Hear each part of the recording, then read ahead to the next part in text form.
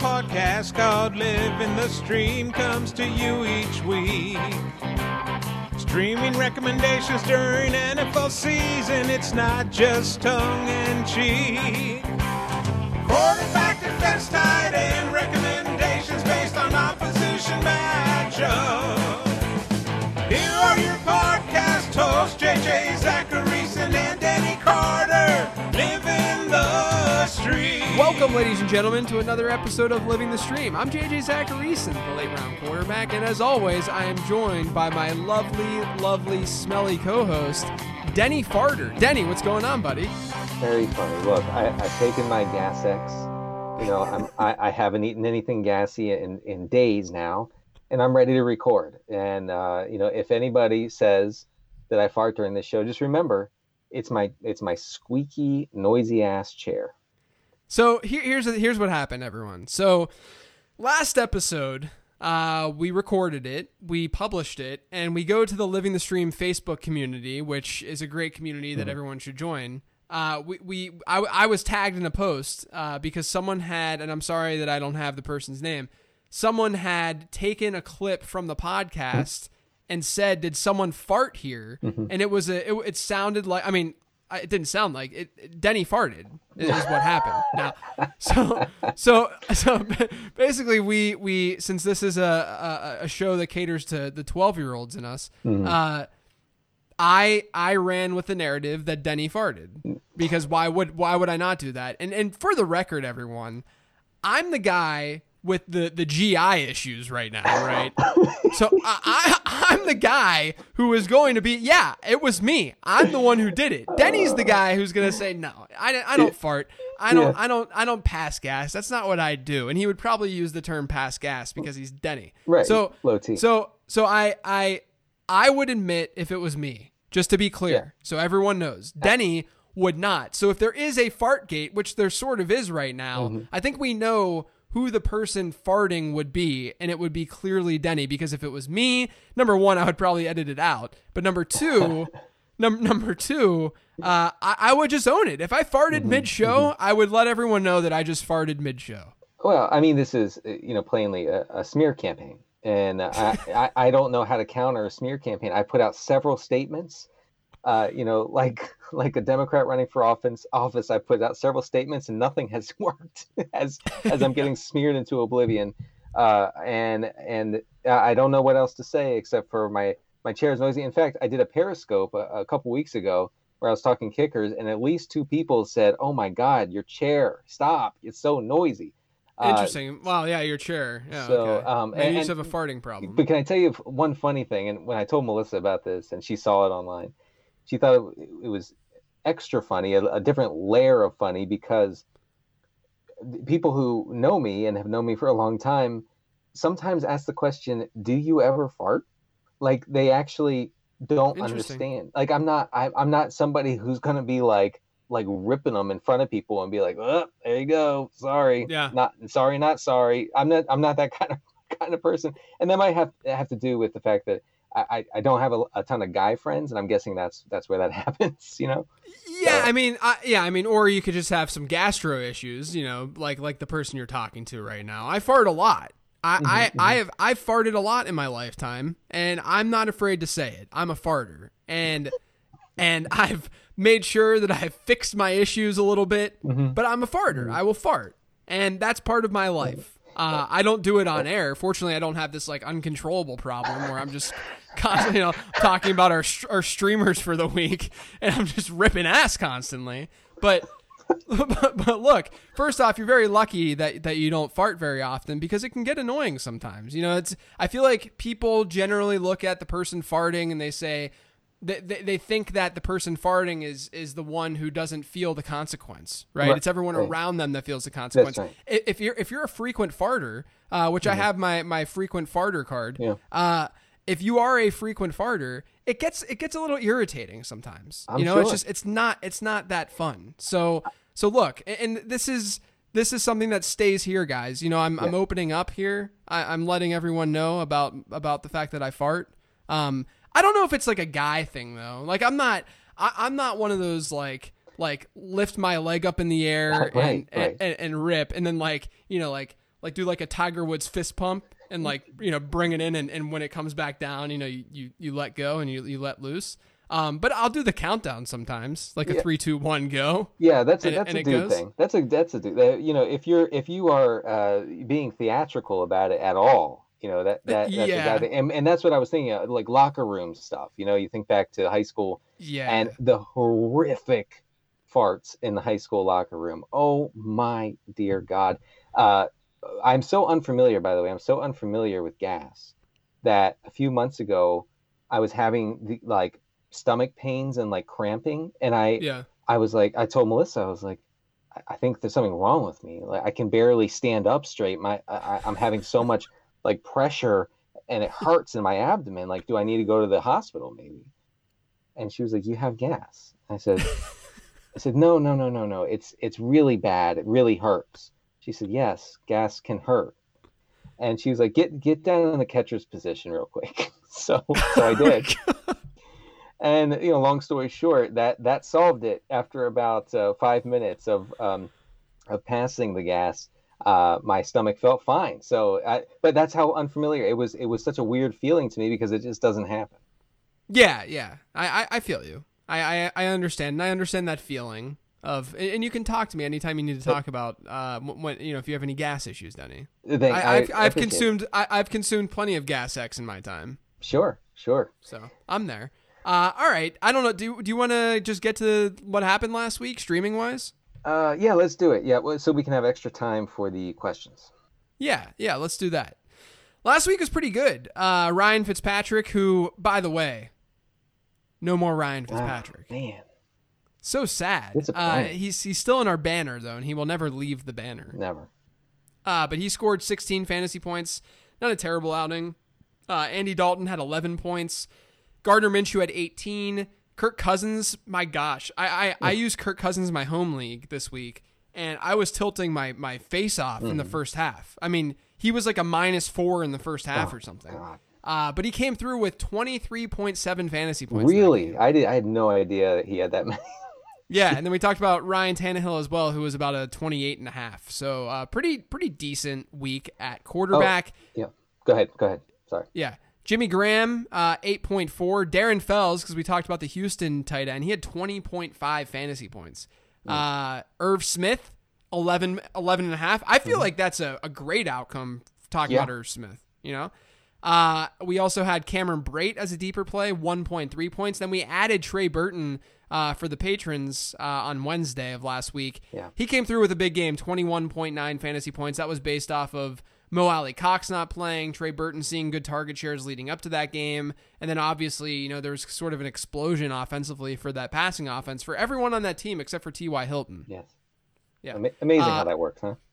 Yeah, defense, we had Washington. They scored 4. They were pretty bad. Or at least I think they were like the defense like 18 or so. But then we had the Giants and the Dolphins. They had 14 points and 15 points. The Dolphins pitching that shutout against the Jets. So a strong day for them, strong day for defenses. I'd say a strong day overall, a strong week for streaming. I was going to interrupt you earlier about adding Trey Burton to the Patreon, and we got some questions about like the long-term prospects for Burton. And long story short, I actually think that they're pretty good. With Mo Alley Cox wasn't being used with Burton back anyway, and then he was hurt. I know Jack Doyle caught that touchdown, but he's dusty. So I think that if you picked up Trey Burton, you might have an every week guy going forward. Yeah. Problem obviously this week they're on bye, but right. Yeah. Moving, but yeah, I mean it'll be interesting to see. There was some talk that they wanted to use Mo Alley Cox more. I feel like they should. I mean, it makes sense to, but you're right. I mean, the peripherals haven't been there for him, so pivoting to Trey Burton makes a lot of sense, and they like Trey Burton a lot in the preseason. Yes. They were talking him up a lot. Yes, yeah, and Frank Reich has like a thing for Burton. Loves him. Yeah. All right, let's go to defenses for this week. I'll just say both of mine because they're in the same game, and I'll just talk through what I'm seeing in this game. But I think that you can stream both Philadelphia and New York, the Giants. Let's start with Philadelphia. It's pretty simple and straightforward. Daniel Jones is not good. Every Giants loss this year, the opposing defense has been a top 8 defense, and obviously Philadelphia is a favorite in this game. Even Washington, though, last week was decent enough. I mean, they were fine. But Daniel Jones right now, when you look at how many points he's scored per game versus how many points his opponents have allowed per game in terms of fantasy points, no one has been further below expectation than Daniel Jones in the entire NFL. So it's not just like I didn't like Daniel Jones this year only because of his early season schedule, but it's more than that. It's that Daniel Jones, even when you adjust for schedule, has not been very good. So Philadelphia, they're going to need a defensive effort to get this W anyway. I think this could end up being a pretty low scoring game. So I like the Eagles defense, but don't ignore the Giants defense in that same game. I was writing my 15 transactions column yesterday because I write it on Mondays, and I looked at the line for this Giants-Eagles game, and at the beginning of the article, I was talking about Boston Scott, and I said that the matchup's not bad, and they're 5.5-point favorites, and so there could be a positive game script. And by the end of it, towards the end of the afternoon, when I finished the article, I wrote up the Eagles defense, and I looked at the spread, and it was 4 points instead of 5.5 points. So the line had moved a decent bit over on FanDuel Sportsbook, which tells me that people are liking the Giants a little bit more, which makes total sense because Philadelphia is very beat up. They're using practice squad offensive linemen, essentially. And the Giants, the Eagles have allowed the most sacks in the league to start the year and a well below average pressure rate. The Giants have been above average in pressure rate, which was part of the reason why I liked them last week in that matchup against Washington. They're not as bad defensively as people think. I believe, at least. Well, yeah, Carson Wentz is getting swamped every week. Yeah, and Carson Wentz is getting destroyed. There's no Zach Ertz. There's no Miles Sanders. Obviously, the other wideouts are banged up. Does sound like Deshaun Jackson might be back, but it's not like the weapons are there. The offensive line is atrocious right now. I think it's just going to be a low-scoring, typical, obnoxious Thursday night game. But that means that you can use both of the defenses in that game. Yeah, just a gross game. The Eagles beat writers are tilting their faces off about the offensive linemen that are going to be starting in this game. Because, like you said, I mean, they're pulled from obscurity, and for what is otherwise usually a pretty decent unit. So that is not happening this week. I have the Chargers against the Jags. The Chargers are at home. Not that it really makes a difference. And that wasn't a shot at the Chargers, by the way. That was just, COVID. What we have here, I believe, is a sack-based floor situation. The Jags allow a sack on nearly 9% of their snaps. That's the 11th highest rate in the league. Thanks to injuries and whatnot, the Chargers don't really get after the quarterback too much this year. But as 7.5-point road underdogs, I think the Jags could end up dropping back to throw a lot in this one. Only 4 teams have given up more total sacks than the Jaguars this year. And, of course, there's the hope that this game goes a little sideways, in the Chargers' favor, and maybe Minshew gets a little bit loose with all those dropbacks, as we've seen time and again when they face a hugely negative game script. So that's the hope there. I don't know if I'm playing the Chargers over the Giants or Eagles. I think I am. What do you think? I'm thinking about that too. I don't know if I am. I think the Chargers are like a mid defense to high end defense too, maybe. Whereas I just think there's more upside with the Giants against that offensive line. The Eagles should be fine against Daniel Jones. I might go with one of the other defenses. I wouldn't be shocked if by the end of Wednesday, I like the Giants the most of these 3. I could convince myself to do that, yeah. So, I mean, I think that they're all tightly close. So I wouldn't, if you're using your free agent budget, and you're spending a couple bucks on a defense, I would just make them all the same price. I think that's where this is at this week. Sure. All right, let's move on to the quarterback position. It's an S show this week, guys, all around. It's really not great. I'll start, though. I'll go with Teddy Bridgewater. He's still out there in the majority of leagues. This game has a high enough 51-point over-under. The Saints are one of the worst teams in adjusted fantasy points allowed to quarterbacks. And the one thing that I like about Teddy, we often talk about regression as this is coming through the rest of the year, right? Mike Evans, the way that he started the season in terms of scoring touchdowns, when we say he's going to regress, we don't say like tomorrow he's going to regress. Right. But what we can note is that moving forward, we should expect a different type of rate at scoring or throwing touchdowns than what we've seen so far. So when you look at Teddy Bridgewater and you see the amount of points that he's scored per game, you're basing that off of a touchdown rate that's incredibly low. It's like 2.9%. Based on his yardage total, if you look at the yards to touchdown conversion of quarterbacks from 2011 to 2019, it's like 162 yards, I think, per touchdown pass. This year it's like 150 because teams are scoring so much. But regardless, if you look at the 2011 to 2019 numbers, Teddy Bridgewater is still throwing almost 5 fewer touchdowns so far this year than he should have. Really? So Teddy has a lot of positive touchdown regression coming his way. Will that that doesn't mean that it's just going to all hit in this game and he's going to throw 6 touchdowns. That's not how regression works. What it means is that going into this game, we should not expect him to maintain this 2.9% touchdown rate. We should expect something more in the 4.5% to 5% range. So given that, then there's a little bit more touchdown upside than you probably think with Teddy. So I think that he's a decent enough play this week. Yeah, I didn't know he was that far under. It's insane. It's absolutely insane. It's like the opposite of Russell Wilson. Right. Well, I'm glad you said it first. He's going to throw 6 touchdowns this week. Right. That's what that means. Yeah. I have Kyle Allen, who I may have benched in the Scott Fishbowl this week and will never recover. Allen went for 280 yards, 2 touchdowns, and a pick last week against the Giants. He completed 73% of his passes. Mostly they were short passes. I think his adjusted yards per attempt was like 6.2 or something. Nevertheless, Dallas doesn't look like a good quarterback matchup because teams have been content sort of, establishing the run like a bunch of animals against the Cowboys, like we saw last night with the Cardinals. What did you tweet? That Kyler Murray completed 9 passes? Yeah, he completed 9 passes and they scored 38 points. I mean, just and this is like a theme this year is that quarterbacks don't really have to do anything because the Cowboys give it up on the ground so much. But when adjusted for strength of schedule, Dallas allows the 9th most points to quarterbacks. They give up 7.3 yards per attempt. That's the 7th most in the league. And they give up 11.8 yards per completion, which is the 3rd worst rate in the NFL. They also don't get much pressure on the passer. They have the 11th worst sack rate percentage through 6 weeks. I think we saw last night pretty much, Kyler Murray operating in a clean pocket for almost the entire game. I don't.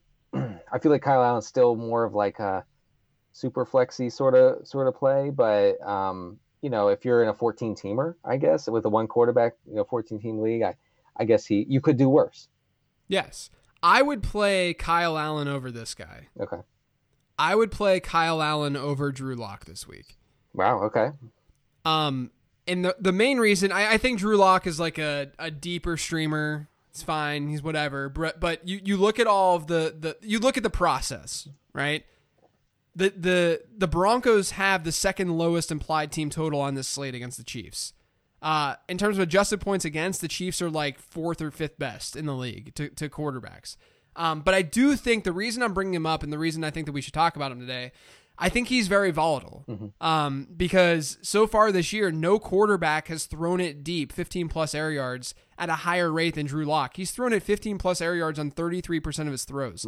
Last week, he threw it deep on 45% of his attempts. Wow. So Lock is this player who we could see big plays from this offense, and if we get a true negative script for them, then we could see this DGAF mode, and maybe they get behind defenders and they're able to make some splash plays. But that's my fear, is that it's going to be a very volatile play. So I would probably play it safer with Kyle Allen. But if you want to risk it a little bit, I think that you could go with Drew Lock. Risk it for the biscuit, as my son says all the time. Yes. Yeah. I didn't know. Yeah. Wow. So it's like the volatility that comes with like a deep ball receiver, that. Yeah. Same I would say. deal. I would say so. Yeah. Yeah. All right. I have the pleasure and the honor, really, of talking about Andy Dalton at Washington after what has to be one of the most horrific Monday night outings in recent memory.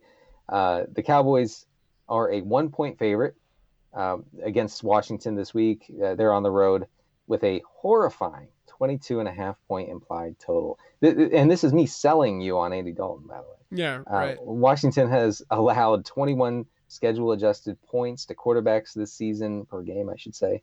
Giving up a pretty high 7.2 yards per attempt. And I have this at the end of my Dalton paragraph in my notes here, my show notes.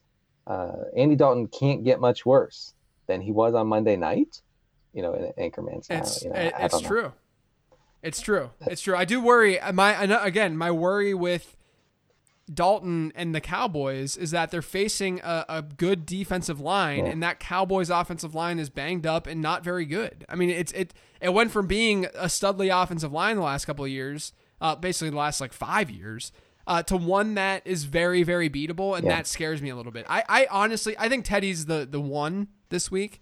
But I honestly think that you can make the argument that Kyle Allen is the number 2 streamer because that's how bad the position is this week. I could see that. I mean, for me, Dalton is like a borderline super flex type option. I mean, God, that offense was miserable. Yeah. All right, tight end. We have 3 of them. Why don't you kick things off? They're bad options, but that's what the tight end position is. Excuse me. I get to talk about Richard Rodgers this week. Oh, true. Oh, yeah. He who runs a 5.640. Yeah. Well, so do I. I just want to remind everybody before we get into this that Richard Rodgers' official nickname is Dick Rod. Okay. Look, I didn't make that up. And I want to say sorry, first of all, to the kids who heard that. Okay. I should have had a warning. Important. You should have. I'm sorry. Maybe, JJ could edit. He won't, but I will suggest it. So Dick Rod, and again, this is what the beat writers call him, Dick Rod. So Dick Rod, he's fully expected to be the top tight end and the primary pass catching tight end with both Zach Ertz and Dallas Goedert out for the Eagles this Thursday night against the Giants. Rodgers has seen a decent amount of playing time since Goddard went out of the lineup. In week 4, Richard Rodgers ran 14 pass routes and saw 4 targets. He only ran 11 routes in week 5. But he ran 19 last week against the Ravens. That was with Zach Ertz going down. But Ertz didn't leave the game until the second half, just for the record. Anyway, Rodgers saw 3 targets. The matchup isn't great here. The Giants allow the 3rd fewest schedule-adjusted points to tight ends, even though, we just saw Logan Thomas truck his way to a pretty good game against the Giants. I don't know if you saw that catch where he just pummeled a defender. Did you see that? Yeah, he's a beast. God, oh my, please get that guy the ball more. Seriously. But so Dick Rod in a GPP, I guess. Yeah. Speaking of Logan Thomas, I understand that he's basically impossible to predict at this point. But I do think that what we saw last week was encouraging. He did only see a 10% target share. That's nothing special. But he was 3rd in the NFL in routes run, according to Pro Football Focus, at the tight end position. Washington doesn't have a terrible implied team total this week against Dallas. Denny mentioned that Dallas's was, borderline. I mean, it's mostly because we've expected so much out of Dallas over the year. But, Washington is sometimes under 20 in terms of implied team total. Now they're at 22-ish. Dallas is below average against tight ends and adjusted fantasy points against. So I think Logan Thomas, barring, whatever happens to the last guy that you're going to talk about, Denny, who's coming in for an injured player, I would play Thomas over Richard Rodgers. I would too. Okay. Yeah, I mean, I thought, Kyle Allen would be good for Logan Thomas, and we didn't really get to see it in the first Allen start because, he got knocked out pretty early. All right, so Anthony Q. Fursker the third against Pittsburgh. Now, this is, of course, contingent on Jonnu Smith being out. And I don't know if that's likely or not, but, that if Jonnu Smith is in, then you have to cancel Fursker for this week. I'm saying that right? Fursker? Furkser? Oh, Furkser. God, I knew it. I knew I wasn't saying it right. Furkser. Okay. It's okay. I'm canceled. All right. So he saw 9 targets last week in place of John, who he caught 8 for 113 and a touchdown. Unbelievable. He ran 27 routes last week against Houston, which is actually more than John Smith usually runs, but that obviously was probably due to the game script and the back and forth nature of that game. But I think it shows that he is, the pass catching tight end in that offense if Jonnu is out. This matchup is not good against the Steelers. The Steelers allow the 5th fewest schedule adjusted points to tight ends. But this play is based more on usage than on matchup. And we work with what we have, The Titans have a 25-point implied total, which, as I have in my notes, is not hateful. So, Fursker but only if Jonnu Smith is inactive. One good thing about Fursker is Devin Bush. I think I'm saying it right. No, you are. I know.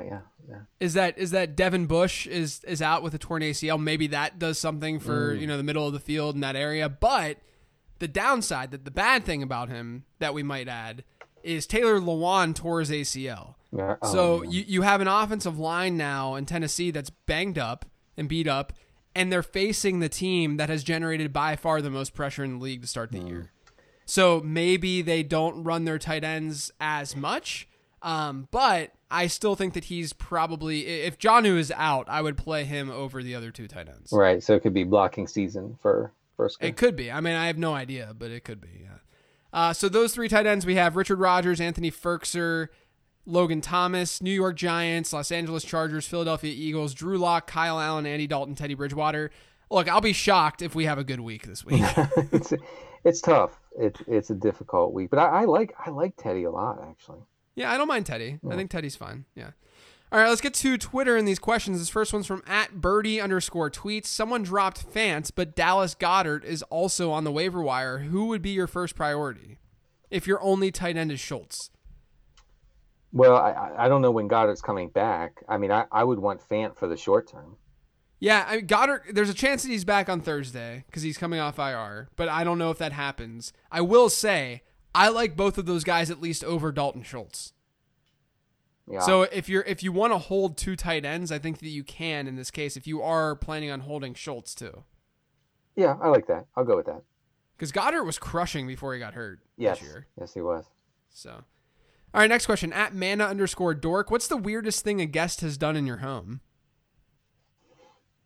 Wow, weirdest thing. I had one time a friend of a friend who rearranged like candles and pictures up in my bedroom. What? Yeah, really weird. Really, and she got caught. And what? Yeah, like someone caught her and then told me about it, and I was like, I don't know what to say. I didn't confront her. I mean, nothing was stolen or anything. But yeah, stuff was rearranged when I came up there. Wow. So the fact that it's your home, I'm assuming like adult life, because some crazy stuff happened in like college and whatnot. Oh, yeah. I'm not going to talk. That's not appropriate for this show.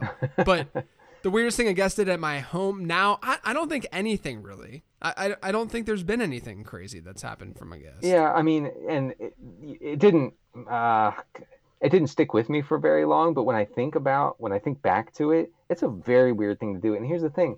We weren't even drinking. It wasn't like everybody was like, that's weird. Hammered and stumbling around the house. Like, I mean, and it was like, it was actually, well arranged, I have to say.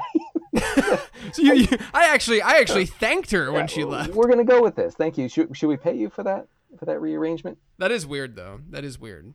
I did have someone once critique So we went to South Korea years ago. Do you remember that? I don't know if I was doing. I think I was doing fantasy stuff then. But I think I recorded an episode of this there, or maybe I didn't. I don't remember. Maybe we skipped it that week. We might have skipped it that week. I think we may have skipped it. It was in 2013, so I was doing fantasy stuff. We were doing this show, but I was in South Korea with my now wife and then friend, and then we met up with one of my buddies who teaches English, who was teaching English over there.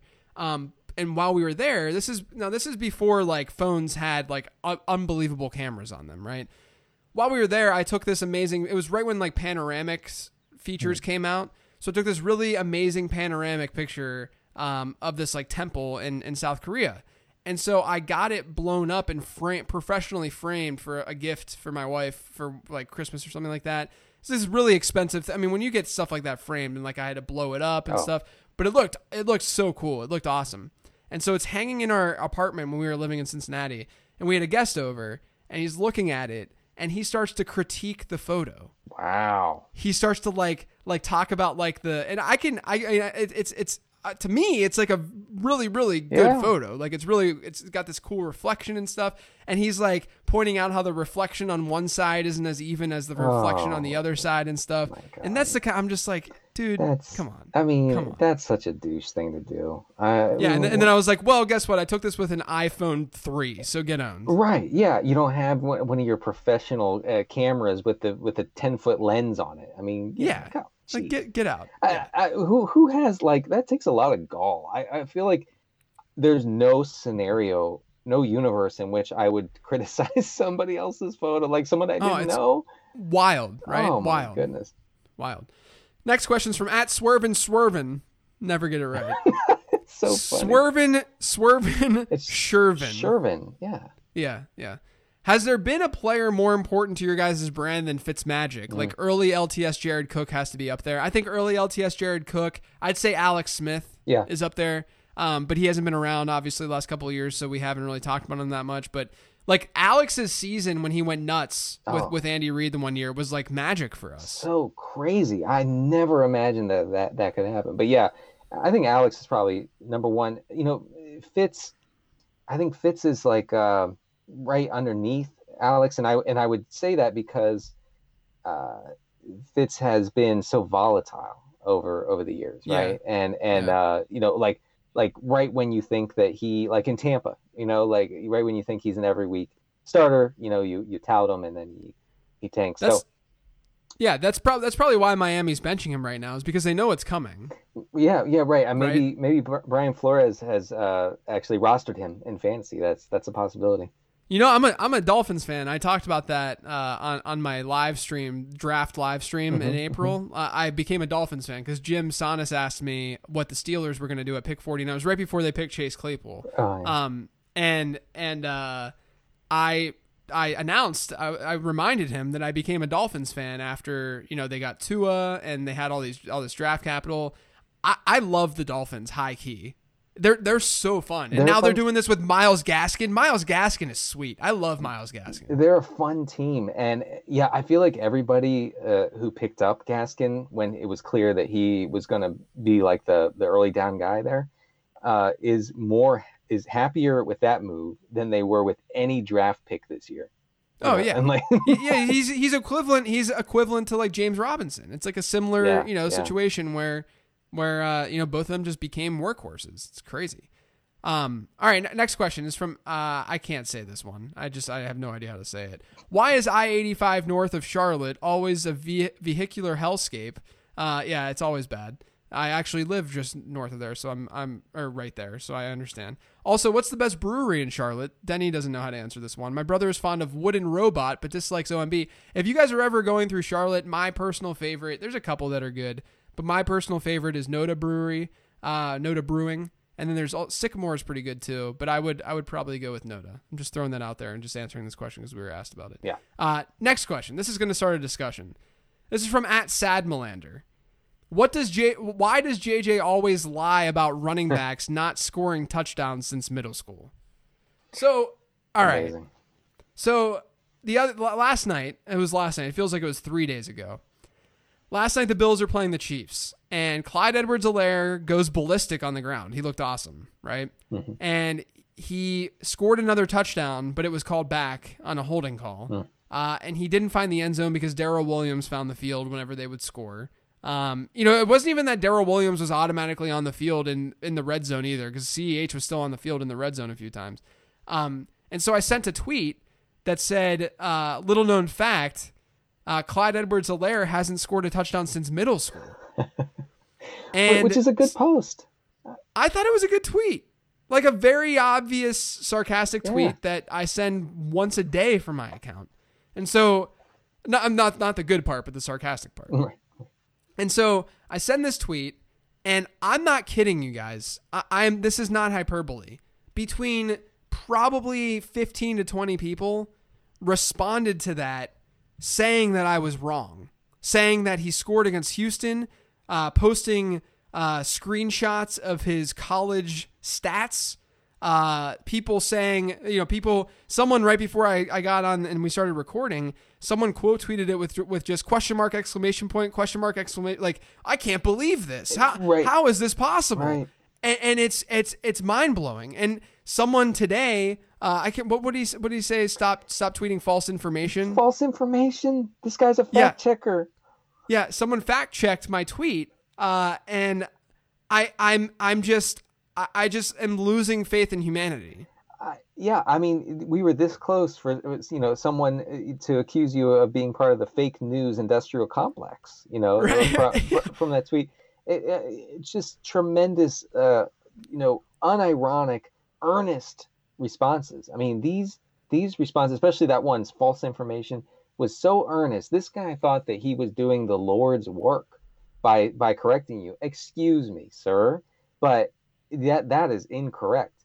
Yes, because like we talked about before the show, a football analyst definitely believes that it's possible that an NFL running back has not scored a touchdown since middle school. So he went through high school without scoring a touchdown. He went through college without scoring a touchdown, and now he's never found the end zone. And so this is a viable scenario, I think, for a lot of NFL running backs. And of course, JJ would tweet that in unironically. But yeah, I mean, it's I feel like people maybe who don't have their brains broken responded that way, and maybe we're the ones with our brains broken. See, yeah, like here's the thing, and here's why I get like legitimately like borderline depressed over stuff like this is because like this isn't a response. I don't know football, right? This isn't people saying like, I don't know what football is, so I'm going to respond to this tweet. If no one knows who Clyde Edwards-Helaire is, they're not going to respond to that tweet. They're just going to say, oh, I saw this tweet that was retweeted in my timeline or something, because clearly, like they're not going to be following me if they don't like football. But if they see it like retweeted in their timeline or whatever, they just brush by it. So the people responding to the tweet clearly have some knowledge of football, right? They clearly know how football works in some way. So this is not a football issue. This is a critical thinking issue. And that's what drives me insane and makes me so sad. Like, it's not even a it's not like a I'm mad. It's a legitimate I'm sad that this is the response from people. There was someone saying like, no, he scored week 1 against Houston, and I quote tweeted it and I said, well, actually, I just looked through all of his box scores dating back to middle school, and last time he scored it was when he was 12 years old in 8th grade, and then. And then like another person responded with a screenshot of all his stats from LSU, and I said looks photoshopped, and I don't know if someone saw that or what, but someone responded they actually did Photoshop and put zeros in the touchdown column. So Clyde Edwards-Helaire has like 1,400 rushing yards and zero touchdowns. Right. That's great. Yeah. I mean, I just, if anybody is following you on Twitter, that means that they're at least familiar with your tweets, if not your work, if not your writing, your podcasting. And to think that you would not know or believe that Clyde Edwards-Helaire hasn't scored, since middle school is just, it's mind-boggling. And the more you say it about the critical thinking issue, that actually is sad. I mean, it's sad. I was more kind of brushing it off, but yeah, no. that actually seems kind of sad. It's sad. It's actually sad. And are we being smug? Are we going to get hit up again about this? Oh, yeah, we probably are being smug. Because, if we were of the people, then we would say it's okay to be an idiot. It's okay. Everybody is equally smart and dumb.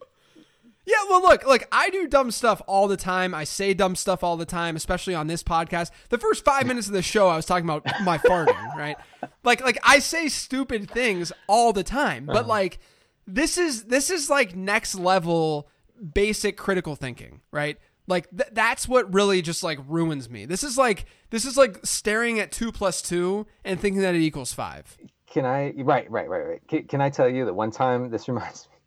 When I was kind of new to fantasy Twitter, I got worked up over a joke tweet from Fantasy Douche, may he rest in peace, No, he's not actually dead, I don't think, but he's not on Twitter anymore. He's great. Yeah, he was great.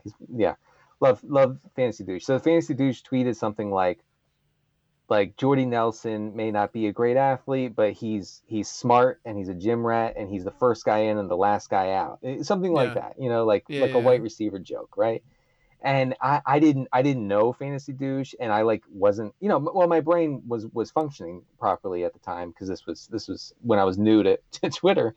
And so I saw that and I was like, oh no, oh hell no, you are not doing that racist bullshit on my timeline. And I responded earnestly to this post, like, excuse me, that is a racist trope, and you should be careful about how you word these things.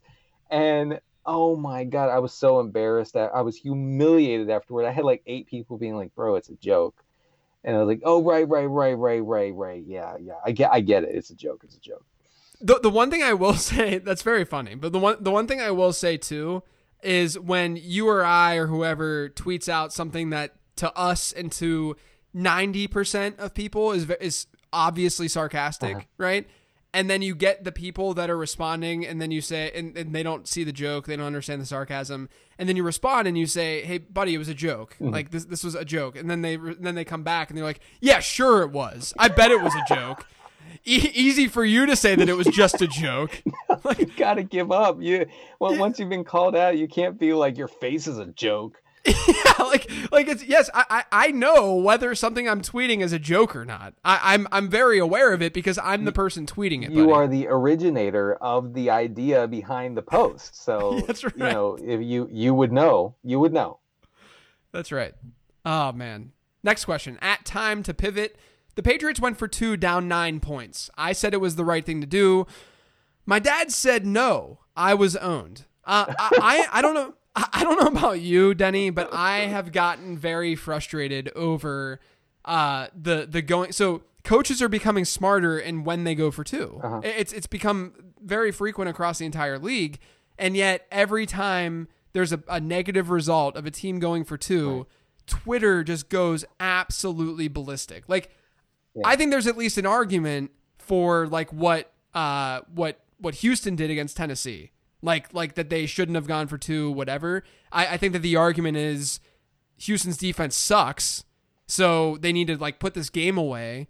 And look, why would you not want to get 2 yards with Deshaun Watson to put that game away? Sure. Right? And so that's the argument. But I can understand at least either side. What I don't understand is how people cannot wrap their damn heads around the idea of going for 2 whenever you're down 9. So instead of the logic here, let's say there's 5 minutes left in the game. Okay. Team scores a touchdown. They're down 9 points. They can either kick the extra point and make it 8 points, or they can go for 2. And if they don't convert, it's 9 points and it's a 2-score game, even though it's technically 2 scores with 2-point conversion, or they convert and it's a 7-point game.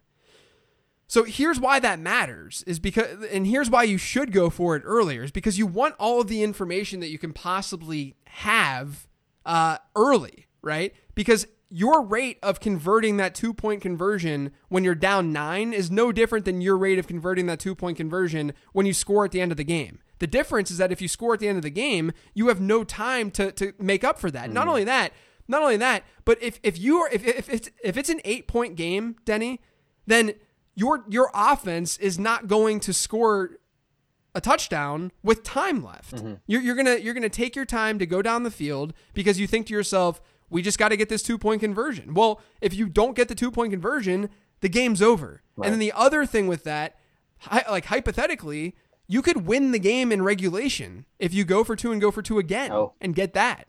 So there's a lot of outs and a lot of reasons to do that, and it just drives me absolutely nuts that people can't wrap their head around this, because to me it's fairly basic logic, and I'm not trying to talk down on people here. That's not my intent. Smug. Yeah, another peak smugness for me. But I'm just saying that if you take a step back and you just look at this completely rationally and logically, if there's data that says a team's conversion rate is X percentage points better when they go for it late in the game as opposed to that's new information, so let's go with that. Then I get it. I understand it more. But that information's not there. There's no reason to do that. If you're down 9, at least you have a chance to kick that onside kick, which is exactly what happened with Dallas earlier in the season whenever they faced Atlanta. They knew that they needed those points because they missed a 2-point conversion earlier in the game, and then they ended up winning the game. So even though the odds are minuscule, they're small, they're still there. You can still win in that scenario. Well, the reaction is always about the results. It's always results over process, right? With the way that these two-point, aggressive play, going for it on fourth down, where you're supposed to, not kicking the extra point and going for two. It doesn't matter. The process doesn't matter at all to the football viewing public. Only the results matter, and so Right. and that's where it gets frustrating. I will say to the listener who asked this question, dads, including my own, hate the 2-point conversion. I mean, they want to kick that extra point every time, no matter what. So your dad's not alone. Yeah, and the other thing to always remember with this too, guys, is that extra points are not automatic. Everyone thinks that there's 100% conversion, but the expected value on an extra point versus a 2-point conversion, you can make the argument that a lot of teams should go for 2 more based on that. Well, but it's gone down since they moved it back, right? Right, exactly. The extra point, I mean, we get missed extra points frequently, so it's not an automatic thing either. So always keep that in mind too. Next question. This is from @Dota Veteran. How much trash talk do you take part in? Are there limits? I would like to have fun, but still be considered in my father-in-law's will. So I thought he was going to say league there, and he went with will. I have some thoughts on this, and I saw this question earlier today. You have to know the person who you're trash talking, right? Yeah. And if you know that person as someone who can't take it, then ease up. I don't do trash talking. I mean, I'm not good at it, so if I were good at it, maybe I would do it more often, but I don't. But if you know someone is sensitive, if you know someone will be like completely put on tilt over it, then back up. But if you know that the person can take it and then, can take it and dish it, that sort of situation, then I say go for it. Like, double barrel trash talk all day long. Yeah, I agree with you. I don't do it that often because I'm scared of losing too much. Yeah. Right? Not the trash talk part. I can trash talk. I'm scared of the outcome not being in my favor and then just looking like a moron. That's right. Right. Because I'm too competitive with that. With like the core, because you're trash talking around fantasy football and like wanting, and winning and such. Mm-hmm. And so if you do that and then you lose, it's remarkably bad. Yes, it's a catastrophe, for your ego, for your public image to be out there trash talking people and then it goes awry. Yeah, that's not. You're right. I'm far too afraid of losing, and really that's the whole basis of how I play fantasy football. I'm afraid to lose. Yeah, and you just reverse jinx everything and say, "Oh, I'm gonna lose. It's gonna be terrible." And then if you win, set expectations low. Next question @RS Romanowski. What's the oldest age one is allowed to trick or treat without kids? This is going to be too controversial, I feel like, for us to answer because neither of us have kids that are old enough to not consider, to not be trick or treating. So we haven't been through it. Yeah. So if I had a kid, I don't know, off the top of my head, it feels like a 12 or 13 type thing. Yeah. So when was the last time you trick or treated? It was probably around like 12. 12. Okay. Yeah. All right. So I've admitted this on this. Oh podcast. Yeah, you did. Let's hear this. Yeah. I've this is maybe the third time, but I want to reiterate. That Denny trick or treated when he was 26. When I was 18. 18 I was was 18. the age. Now I was going around our neighborhood with my brother who was 13 and his friend who was 11. Okay, so I was technically with other. I was the chaperone. I was a chaperone, and I did have a bag and I did collect candy. So I technically trick or treated. But I was a chaperone dressed up as the Grim Reaper with a bag, right. but I did get some candy, but I was a chaperone. That's right. I covered my face. I had a mask on of some kind just to make sure. But apparently one of an old lady who answered her door that night, I guess saw my height. I mean, not that I'm tall, but taller than the 6-year-olds trick or treating. Saw my height and then heard my voice, and she looks at me and she goes, shouldn't you be out drinking or doing drugs? Yeah, And I was like, I don't. Should I? I mean, should I do that? Is that a better alternative to collecting candy in a wholesome little neighborhood and going back to eat the candy with my brother and his little friend? Or, do you want me to go drug it up, lady? You imagine what Andy Reid felt like whenever he was 12 years old trying to trick or treat.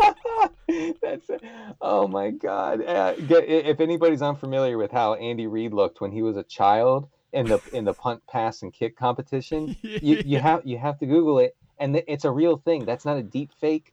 That's not not fake news. That's a real image. It's unbelievable. And you're right. I bet he got rejected on Halloween night. He probably got rejected because they're like, no, we're not serving fathers. Right, because he looked like a when he's 11 years old. Yeah. Wow. All right, next question. At Arnie M. Bluford, since this is formally a podcast about bathrooms, when do you first check your phone in the morning? Right when you wake up but are still laying in bed, or do you take it with you to the bathroom and check it while peeing? Sorry to the kids. What do you do? Right away. I honestly, I usually wake up and I don't really have to pee right away. Really? So I just kind of lay in bed for a little bit, checking, and this time of year it's awesome because you can roster bait, right?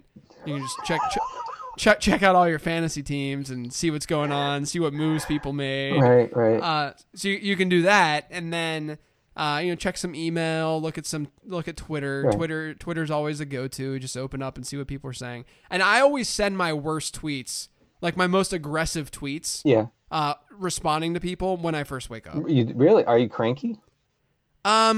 Maybe I must be. I think it's more so that like I don't want to deal with anything other than like bliss. Yeah. Right. Whenever I first wake up, and if I see someone kind of being irritating on Twitter, and if I respond, I'm 95% of the time I regret the tweet. Right. No, I've been there. But you know what? That might be the case for me too. I get kind of pissed when I get an overnight mention that kind of aggravates me. I keep my phone away from me while I sleep.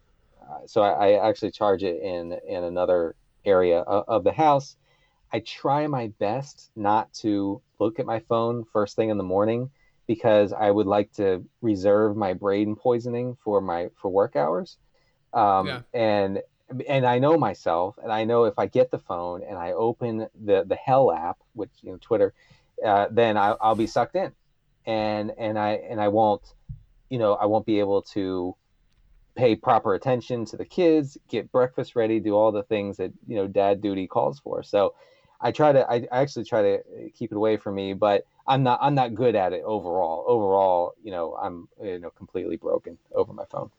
Yeah, I'm horrifically bad during football season. Me too. Because I feel like I can't miss anything, and I need to be on top of everything, and it's bad. But at least during the off season, I feel like I can kind of just dish it away a little bit, and it's not as big of a deal. Next question, at Real Greg Elliott: boxers briefs or boxer briefs? Boxer briefs for me, and that has been the case since I was in high school. Yeah, same. Oh, I might have been boxers for most of high school, but I've been boxer briefs for a very, very long time. Did you know that the recommendation is that you get rid of underwear like every year? Every year, right? That sounds like big underwear trying to make some cash. Doesn't it? Yeah, come on, man.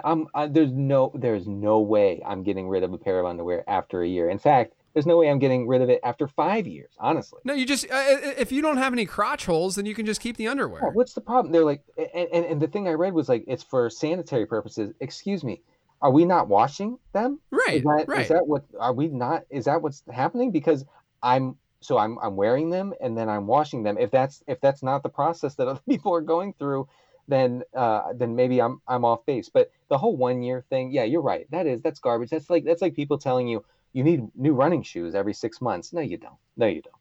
Right.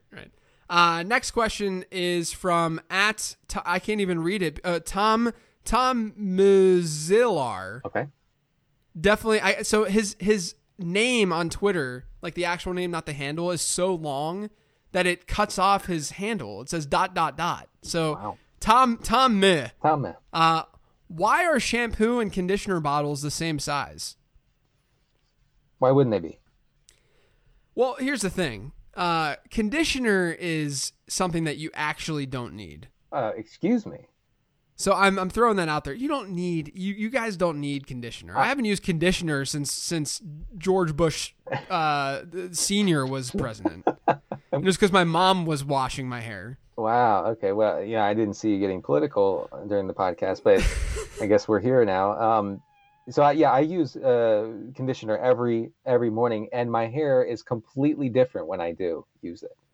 So that's what happens to Avery too. Whenever we use, like, it'll be like a lot thicker whenever she doesn't use it, and then whenever she uses it, it's like very, very fine and like very silky and smooth. I don't need that.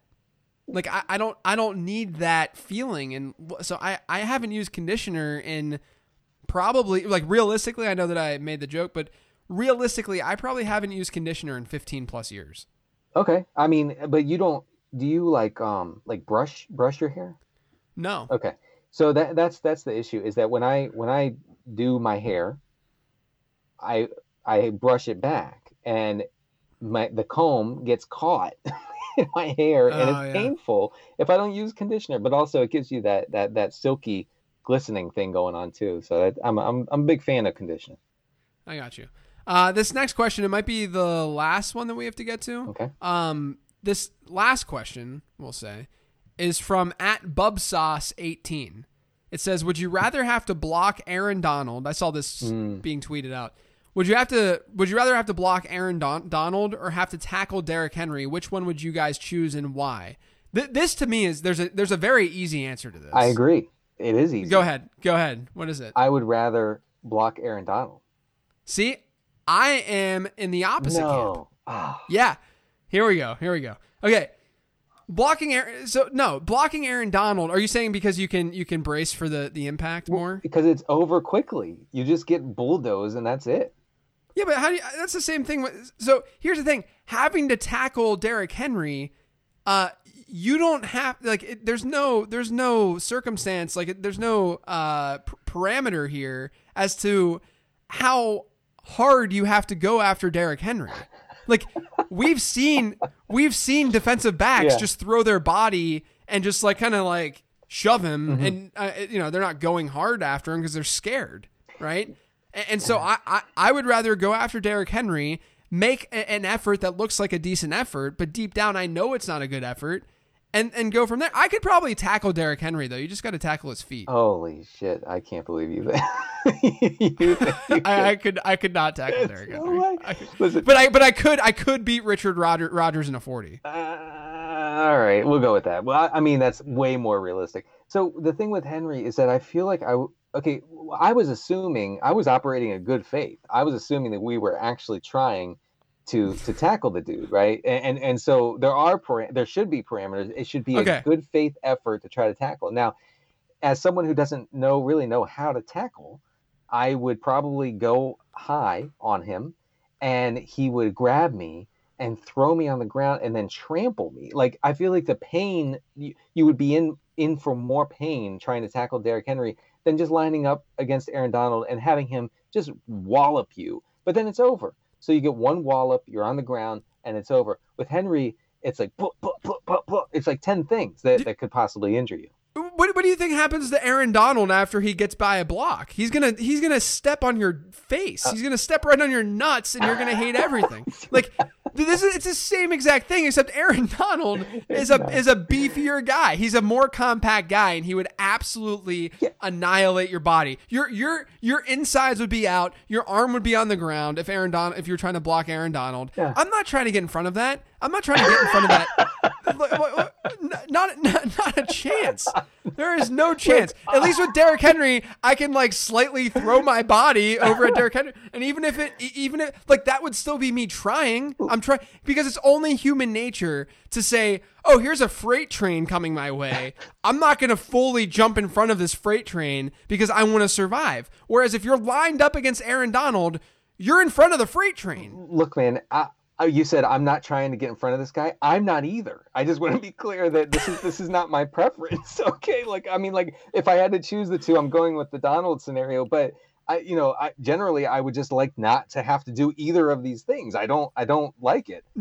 Do you think that an average person that's like, your size, my size, whatever, do you think an average person, so how much do you weigh, Denny? I weigh 175. Okay, so I'm 195-ish now that I'm usually like in the 200-ish, but not, low acid diet, you know how it goes. And so so I'm 195 pounds, you're 175 pounds. So we're, roughly the same enough in terms of just like our body mass. Would we be killed if one of these scenarios happened? No, because I mean, hospitalized though. Possibly hospitalized, and definitely there would be some sort of injury. I mean, I don't know how bad the injury would be, whether it be a break, a bone break, or whatever. There would be an injury, a concussion, maybe. But yeah, here's the thing. I think I would die if I caught a ball over the middle and got taken out by a safety.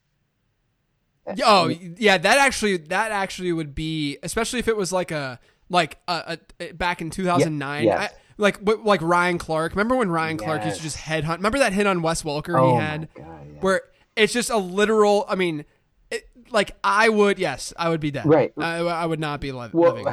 We all remember, well, you and I remember the hit Le'Veon took that we thought, he was dead on the field at one point. Yeah, because I was at that game. Yeah, you were at the game. Yeah, and I literally screamed he died while I was at the game. So that hit would have actually killed me. I mean, that like no doubt about it.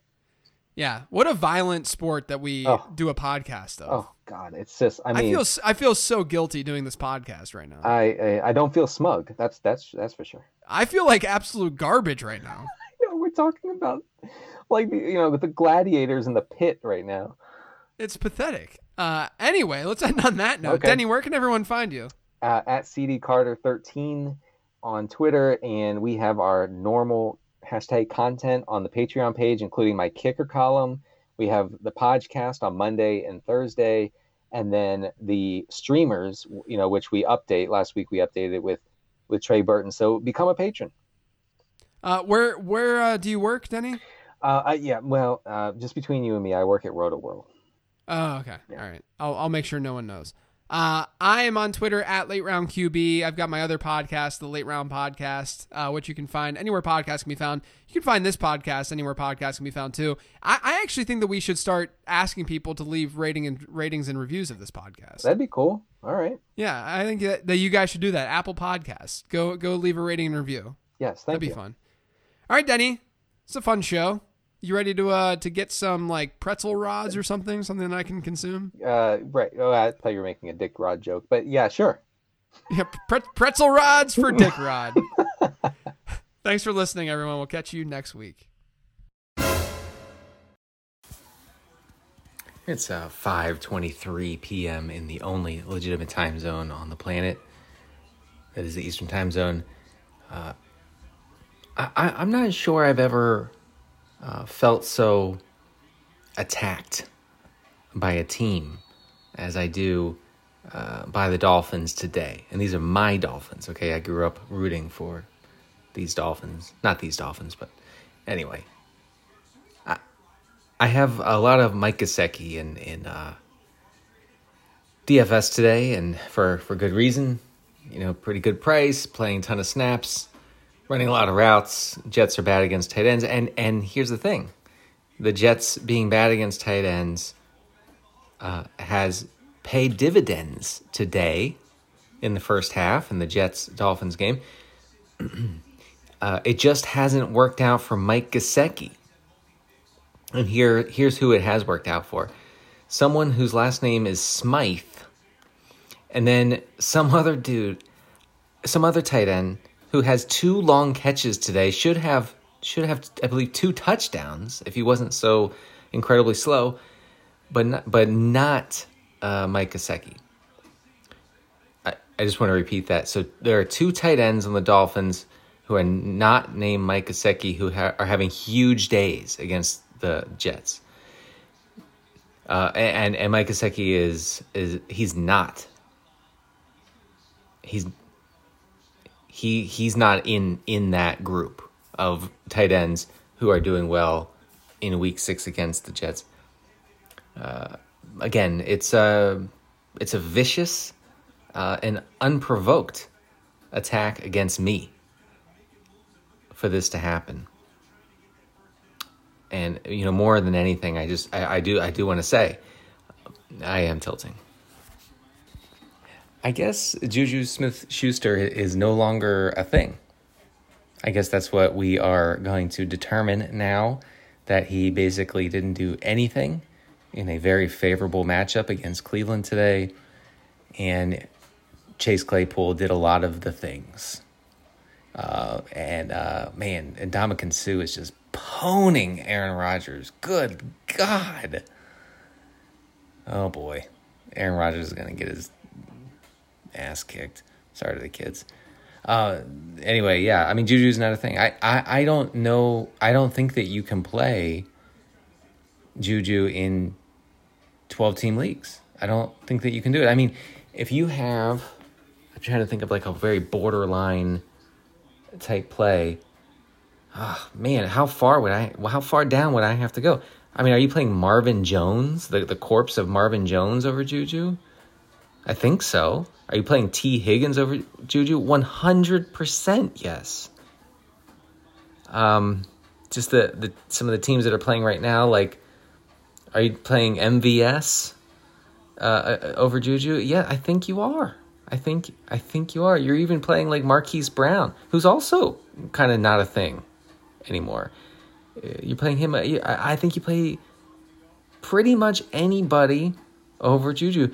If you're a Juju drafter and you got Travis Fulgham off the waiver wire last week, you are thrilled as shit to be able to plug in Travis Fulgham, who until 25 minutes ago was on the Eagles practice squad. Yes, you are thrilled to start that guy over Juju Smith-Schuster. Absolute dust. Which is crazy, because he's like 20 years old. I'm tilting. It's 6:04 p.m. in the only legitimate time zone, the Eastern time zone. And this is a bad day for liberalism. Because not only do we have the analytics killer, Derrick Henry, running amok against the Texans. An absolute muck. I think 200 yards or some shit. I don't know. It's horrible, whatever it is. You have Derrick Henry going ballistic, and he of course is the anti-analytics crowd's personal Jesus. Okay, so that's bad news. And then the other thing is you have Brady to Gronk. That's back apparently. Brady connects with Gronk for a short touchdown. A huge blow to the left in the United States as we lead up to November 3rd's election. I don't know if I can take any more of this lib-owning on this my Sunday. I am tilting. Thank you for listening to Live in the Stream. We hope you enjoyed the internet podcast.